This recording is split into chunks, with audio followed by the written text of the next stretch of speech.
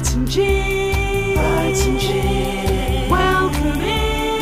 Welcome in. Yeah, yeah, yeah. Distilled beside the seaside. Yeah, yeah, yeah. Distilled beside the seaside. Welcome to the Sipping Forecast. My name's Caton. I'm a radio producer and presenter, and I'm also the founder of Brighton Gin. This podcast is all about great booze and the brilliant people and fantastic community behind it all. When I was planning this podcast, which I've been working on for quite a long time, the shadow of COVID-19 hadn't fallen across our whole industry. So it's inevitable that the first few, and may it only be the first few episodes, are going to reflect everything COVID-19. But let's get cracking. Kicking us off today, co-conspirator in Brighton Gin and friend of 18 years or so, Ellie Dobing. I'm Ellie. I have been the chief gin peddler at Brighton Gin for a while. But I've been around since the beginning, haven't I? And Kathy is a very good friend of mine. Somehow, still, despite it all. For a very long time. And when she said 9 years ago, hey, no one's making Brighton Gin, we should make Brighton Gin, I could have run for the hills, couldn't I? Shoulda, woulda, coulda. Shoulda, woulda, coulda. But here I am, 9 years later. And we're not making stupid amounts of gin at the moment, are we? Because we most definitely not. We are in this absolutely extraordinary time that kind of already feels to me like this has been what our lives have been like for a long time. Even though we're what, 3.5 weeks into it or so? Yeah, I was trying to think about it the other day because the schools closed the Friday before we went into full lockdown, didn't they? So it feels like Gil has been off school for weeks and weeks.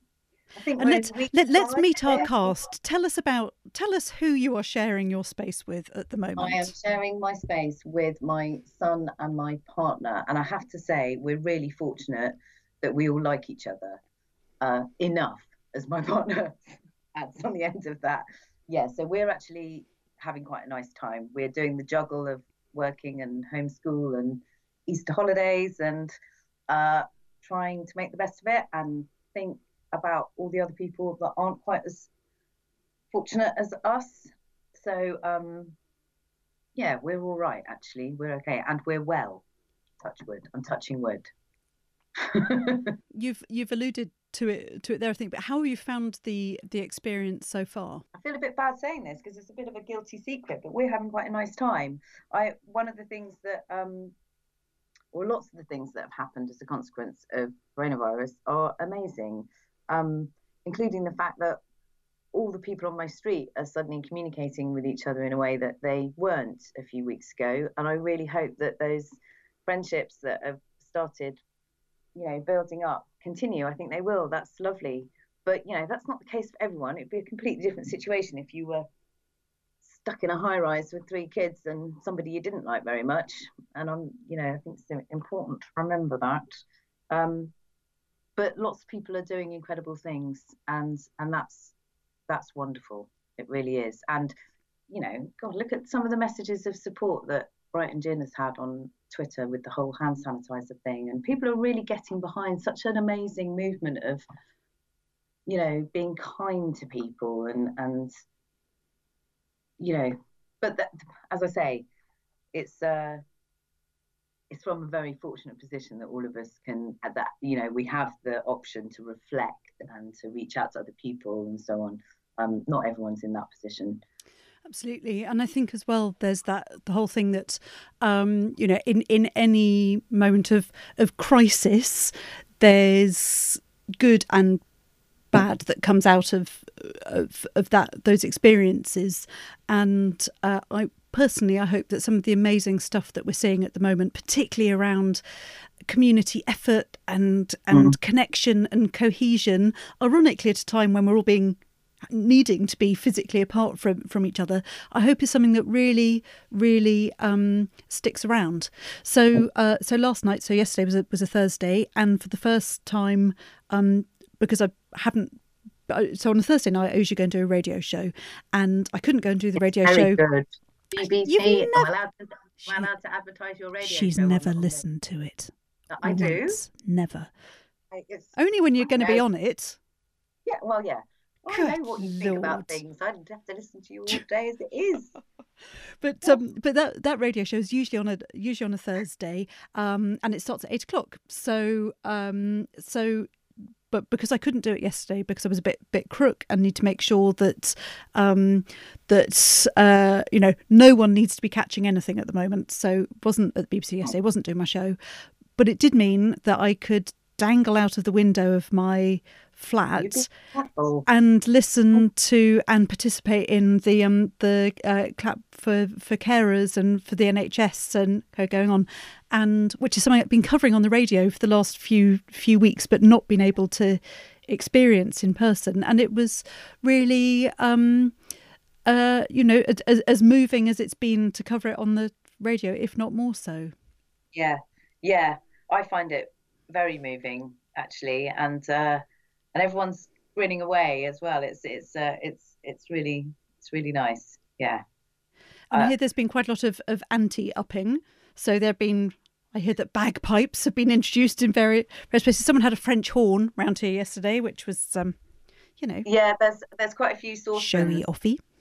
Yeah, a wooden spoon got broken on a saucepan last week. So I know.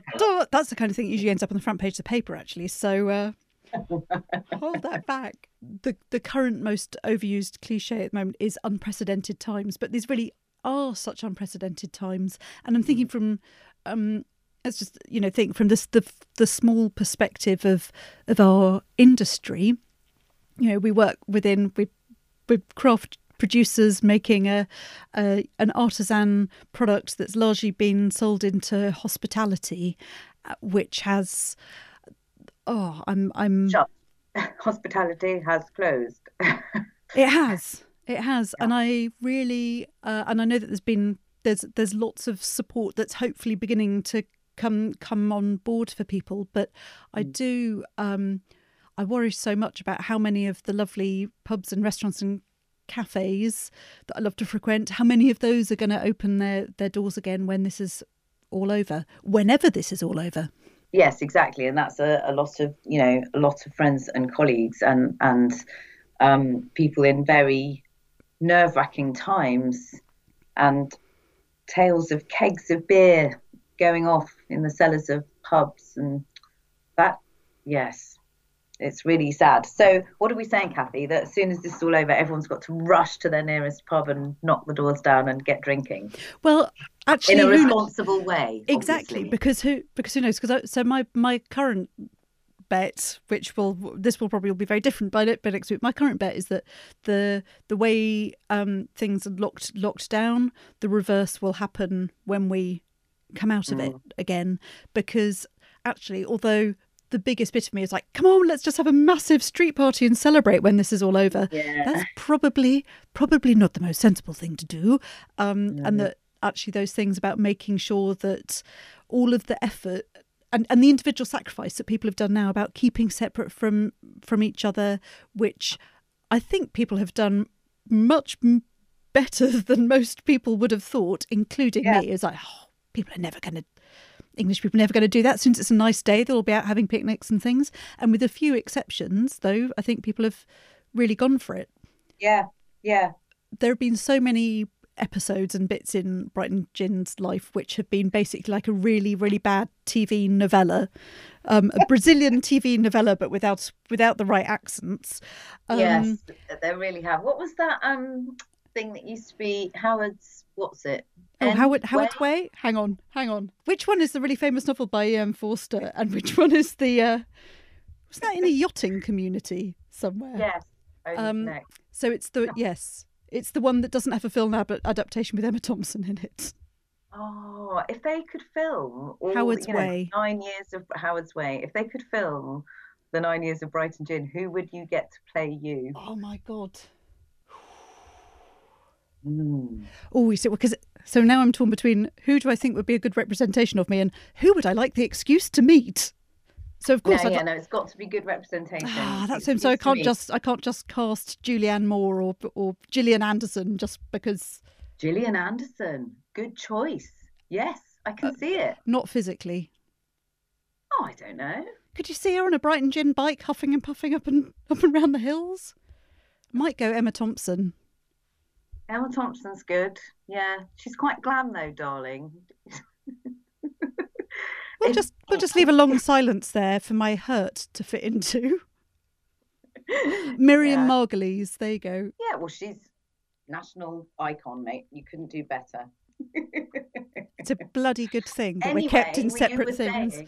Saying, but yeah, of all the different, because like any small business, any startup, particularly within the food and drink sector, oh my God, there are blows and buffets and wrecking balls come swinging in from so many different directions. It's a really good thing, actually, that one never knows at the beginning all of the stuff that's going to come, because only a bona fide masochist would ever sign up for it. But to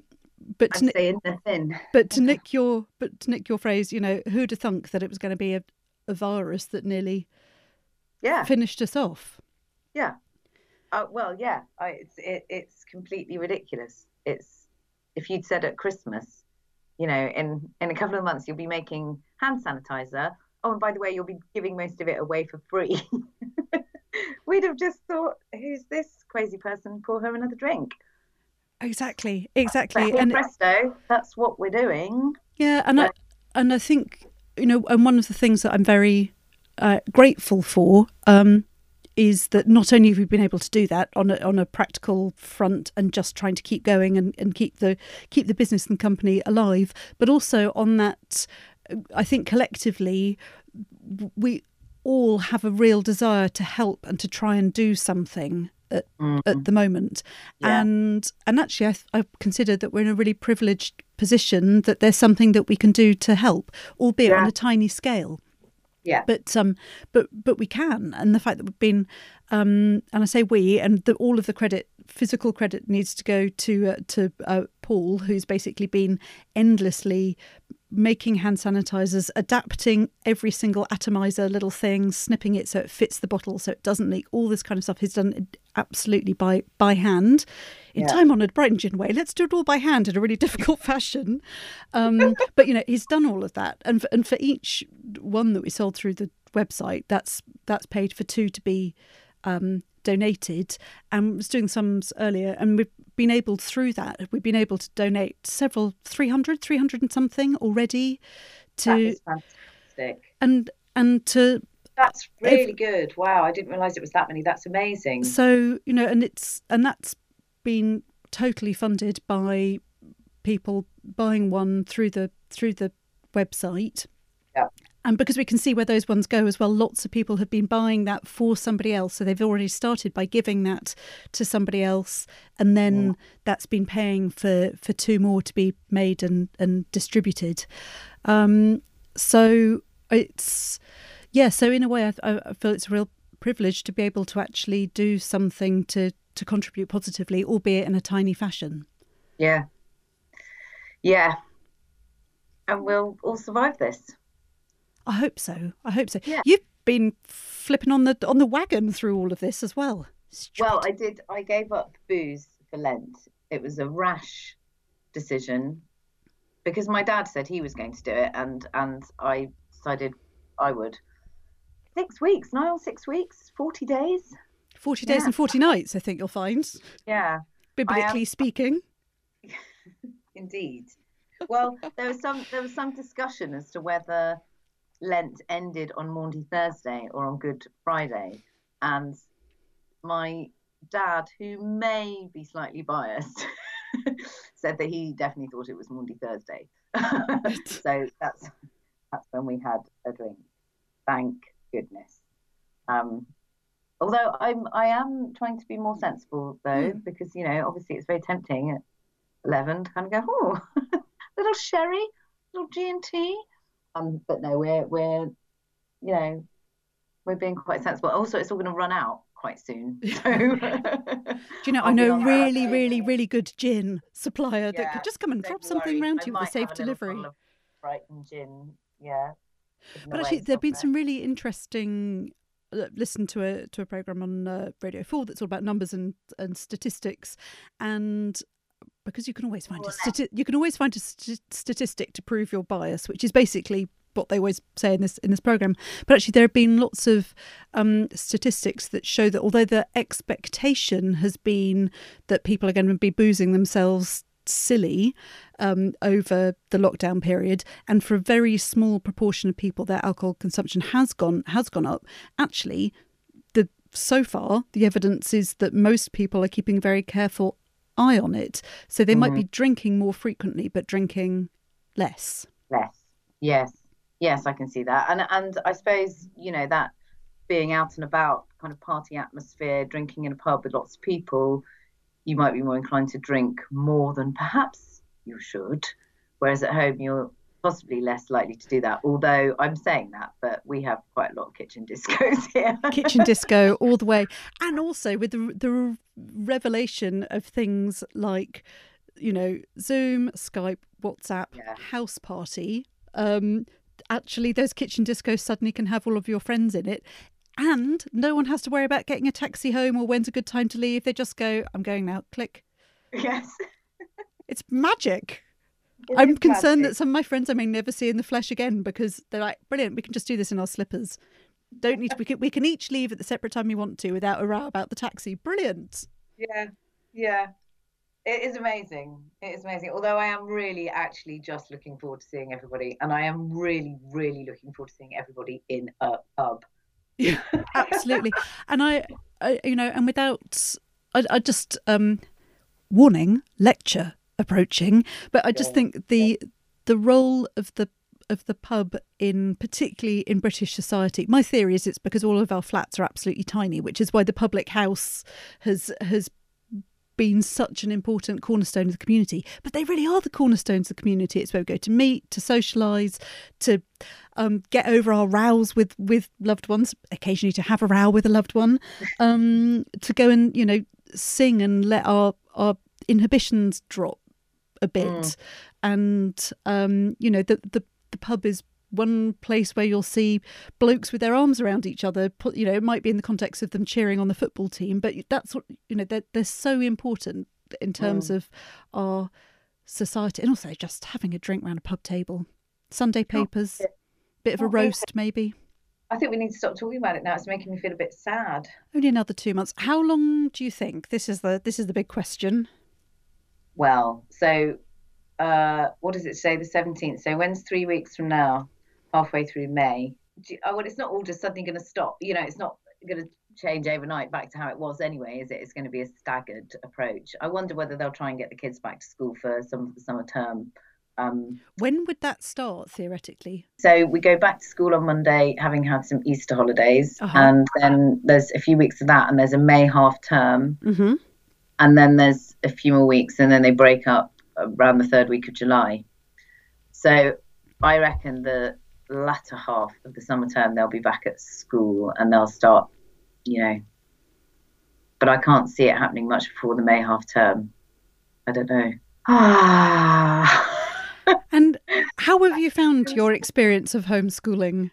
Because again, I mean, we should also kind of talk about what's about you personally, about how all of this stuff has come along and how overnight you are, not chief gin peddling, you're homeschooling, you're keeping your temper with your... to be on email. We from the get-go decided that we'd have a bit of a routine. So my son, who is currently 8, and I and Easy, my partner, put together a little timetable, and we try and leave the house on a school day at 7:30, like we would do normally, and walk for the mile that we would do normally, to kind of get us going. And having that, and then I'm just not stressing about it too much, to be honest. The school have been amazing and provided lots of worksheets and stuff. So we print some of those off. We try and get a couple of those done in the morning. And then it's mummy's fun and creative learning time. Well, I know a lot more about Howard Carter and the tomb of Tutankhamun than I did. We're making a canopic jar. It is quite grisly, this. It's when in ancient Egypt, when they used to mummify the bodies, they would take the organs out of them first and put them in a jar. I can't actually remember why. There is a reason for that. I'll have to. I'll find out. I'm sure We'll you come asked back Gil, to and that in didn't he say episode something like, 2. "Well, I mean, how are you going to get into the afterworld unless you've got them?" There you go. There you go. So we're making a canopic jar. We've made a rubber band fueled boat. It's quite impressive. That's quite hard to say, let alone do. And we've planted so many seeds in little pots about the place. Gil has almost zero interest in gardening, but he's very sweetly kind of going along with it for my benefit. I think that sentence probably actually sums up what every single person needs to do and be doing, which is to just go along with it for somebody else and grit your teeth and go, yes. Yeah. For example, my partner is currently going through a big phase of crime documentaries and true crime podcasts and things, and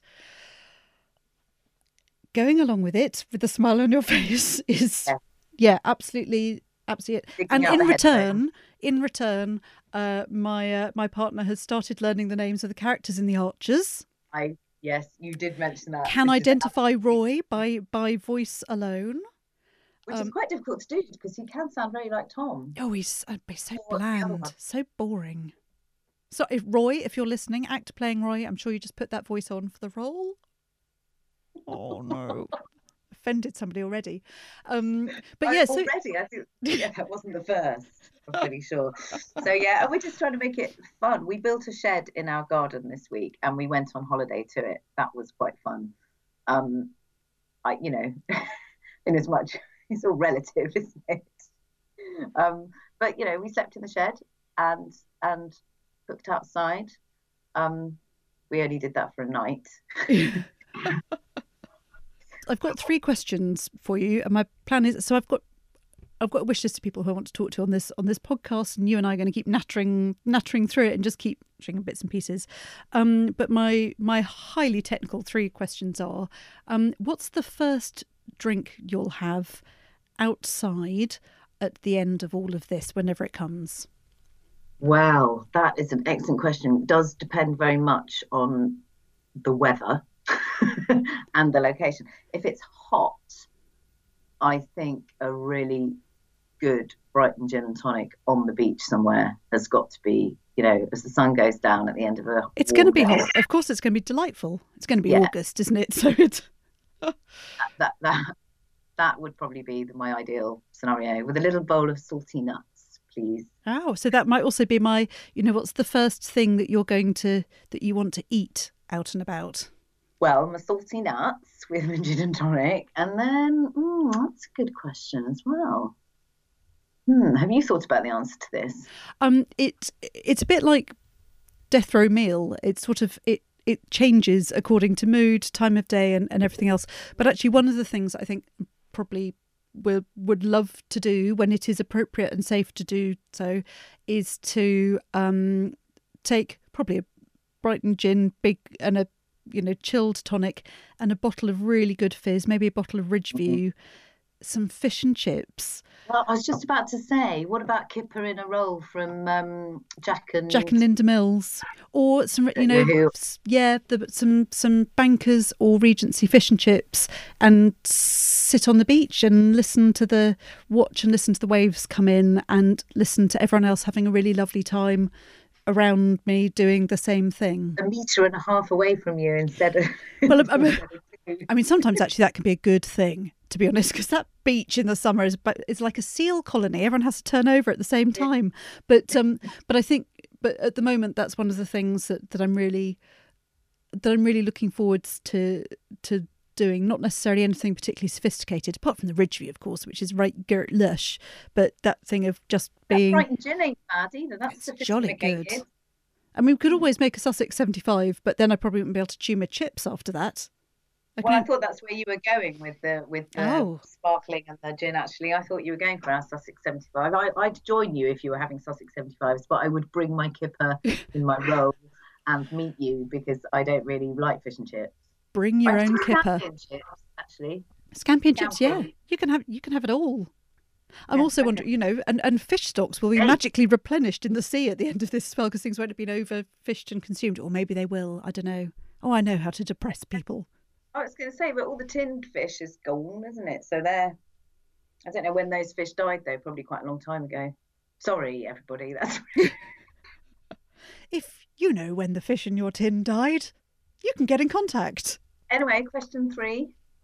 Well, I think you've I might have to rephrase my 3 questions into one. But it would be, where do you want to go to? My son and I have spent quite a lot of time talking about, if we weren't in lockdown in our back garden, where would we ideally be in lockdown? And we have decided there's a very nice campsite on the west coast of France, which would be ideal. We have discussed it. Obviously, you'd need to have your supplies there, but hot, somewhere warm and beachy would be really nice. Might go up London. Oh, why do you want to go there? Oh, see all the people again.